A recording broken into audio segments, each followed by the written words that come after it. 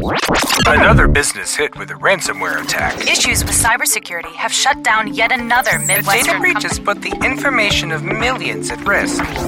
Here to give you peace of mind in an industry that moves faster than the speed of light. This is your weekly Tech In.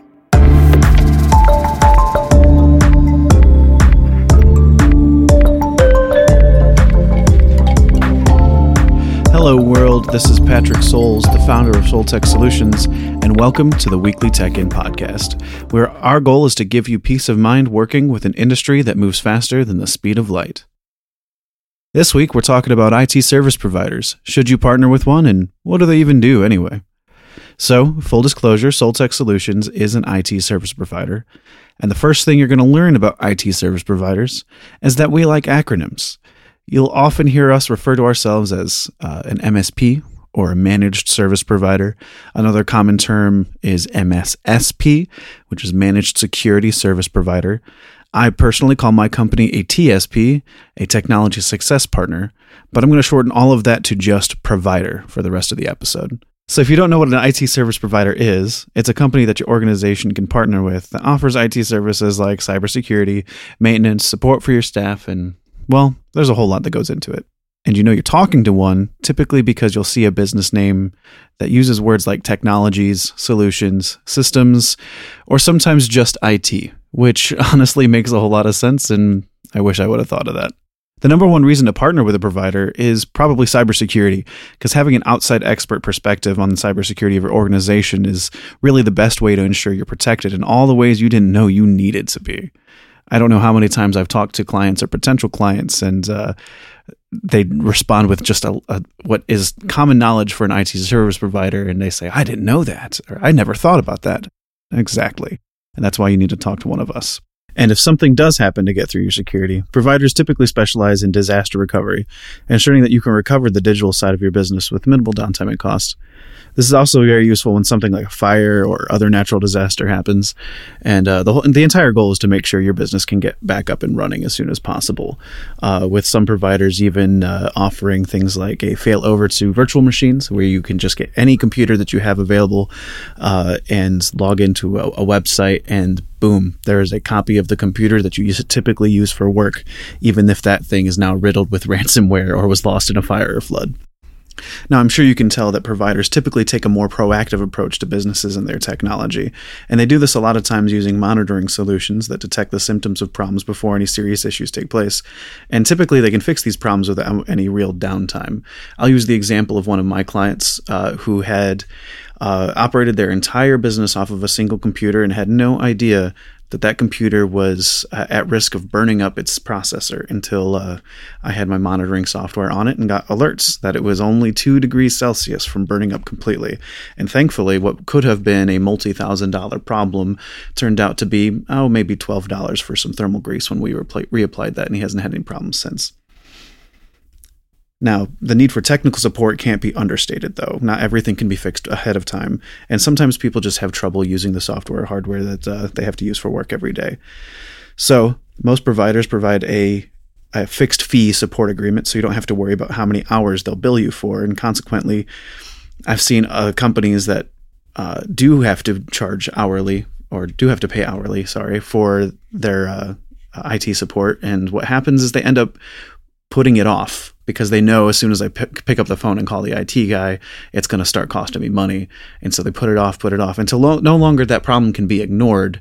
And so they have to call the IT guy. And that by that time, it becomes a big problem. And we all know that big problems are actually expensive problems. Now, I know a lot of this sounds like it's too good to be true, and it honestly is only going to get better because it turns out working with an IT service provider can potentially save your business a lot of money. First of all, starting with building a team for an internal IT department is very expensive. Of course, you have, each staff member's salary and their benefits. Plus, they got to take vacation as well. When a provider is the only option that will give you support and maintenance 24/7, 365 days of the year, including holidays. And typically in their pricing, they'll include the cost of hardware, software, licensing, those sort of things as well. And so it's included in your budget and makes budgeting much, much easier. So typically you can save a lot of money. So while we're talking about pricing, there's a couple ways that IT service providers handle pricing. My company in particular uses a per user model that I am a fan of because really at the heart of it all, we support people and not devices or technology. So my company philosophy is to make sure that people feel supported and that they can do their job and do what they are there to do, and that is their business. And then occasionally there'll be some add-ons for things like servers or something else that takes a lot of maintenance or needs an extra license, like more advanced firewalls. Other providers use a per device model, and you'll find a lot of itemized services with them. So each month you'll get an invoice that has every single device or service or something like that listed on it that you're paying for. And that's okay. There's not a one-size-fits-all pricing model. So you may have to talk to a few providers to find those one whose model fits your company best. So if you're at that point and you're really considering working with an IT service provider, I actually have a list of some questions you should ask them to kind of vet them to make sure that they really have your best interest in mind. And actually, I call these questions questions you should ask and why you should be highly skeptical of all IT support companies. Because unfortunately, there are companies out there that see certain support contracts as just easy money, where they don't have to put a lot of time and effort in, and they just collect a paycheck every month. But I promise there are companies like mine who's out there to actually help your business achieve goals. These are the questions to ask to find out which one they are. So the first one would be, how quickly will problems be fixed? Because of course, downtime costs money, and that's in salary. You have to pay employees to do nothing. Or the cost to fix things that get broken during downtime, something along those lines. You want to know that when you email or call your IT provider, that it's not going to be 3 days before a technician gets back to you. It should be within that day. If you onboard a new employee, you want to make sure that they have all the accounts they need and access to the things they need the day that employee starts, not next week, right? And so the next question you want to ask would be, what do you do proactively to make sure my team has fewer interruptions? Again, downtime and eliminating it is the name of the game here, and proactive support is best. We don't want to be reactive with these kinds of things. So force them to give you an actual example of how they plan on being proactive with your business, because downtime is a business killer. And then next you want to ask, tell me about the specific people who will be looking after us.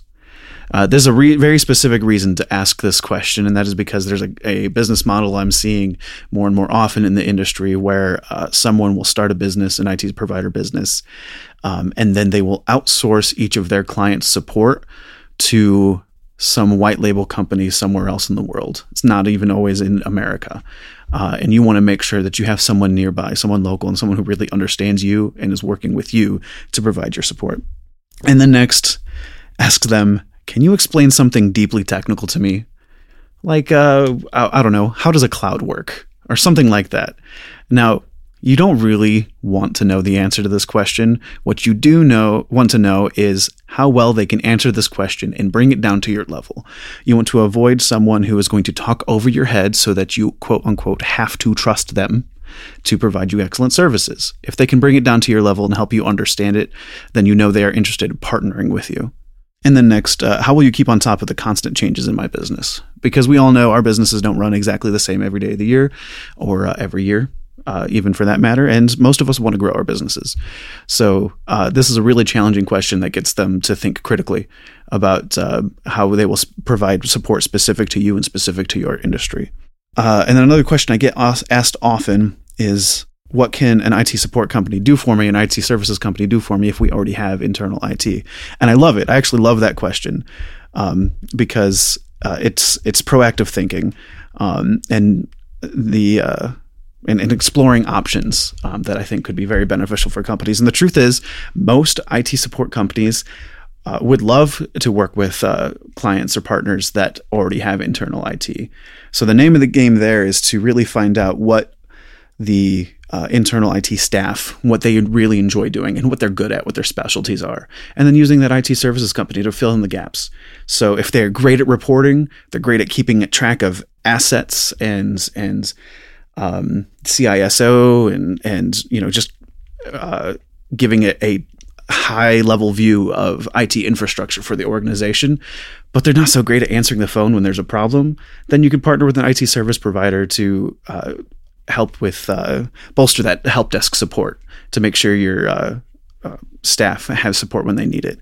Or maybe it's the other way around. Maybe you have some technicians who really love helping people and love meeting them in their offices and working on their machines right there, and they love seeing the smiles when they get when they solve a problem for other staff members.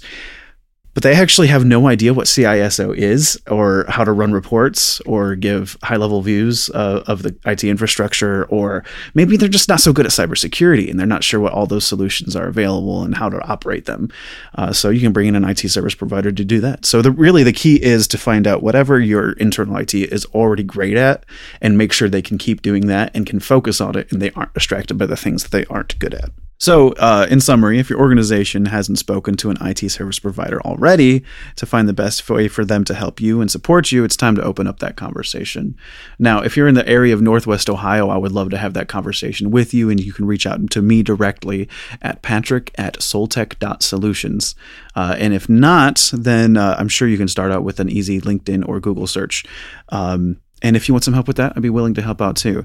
If you have any questions on this topic, go ahead and send an email to questions@soltech.solutions, and maybe you'll see your question, or hear your question rather, here on the show. Okay, next week we will be talking about business email compromise, the danger it has to your business, and why you've never heard of it. 10 tips to help businesses prepare for the unexpected, and my favorite, the NSA's best practices for securing your home network. Until then, thank you for listening, and please change that password you haven't changed in 6 years. This is Patrick, logging out.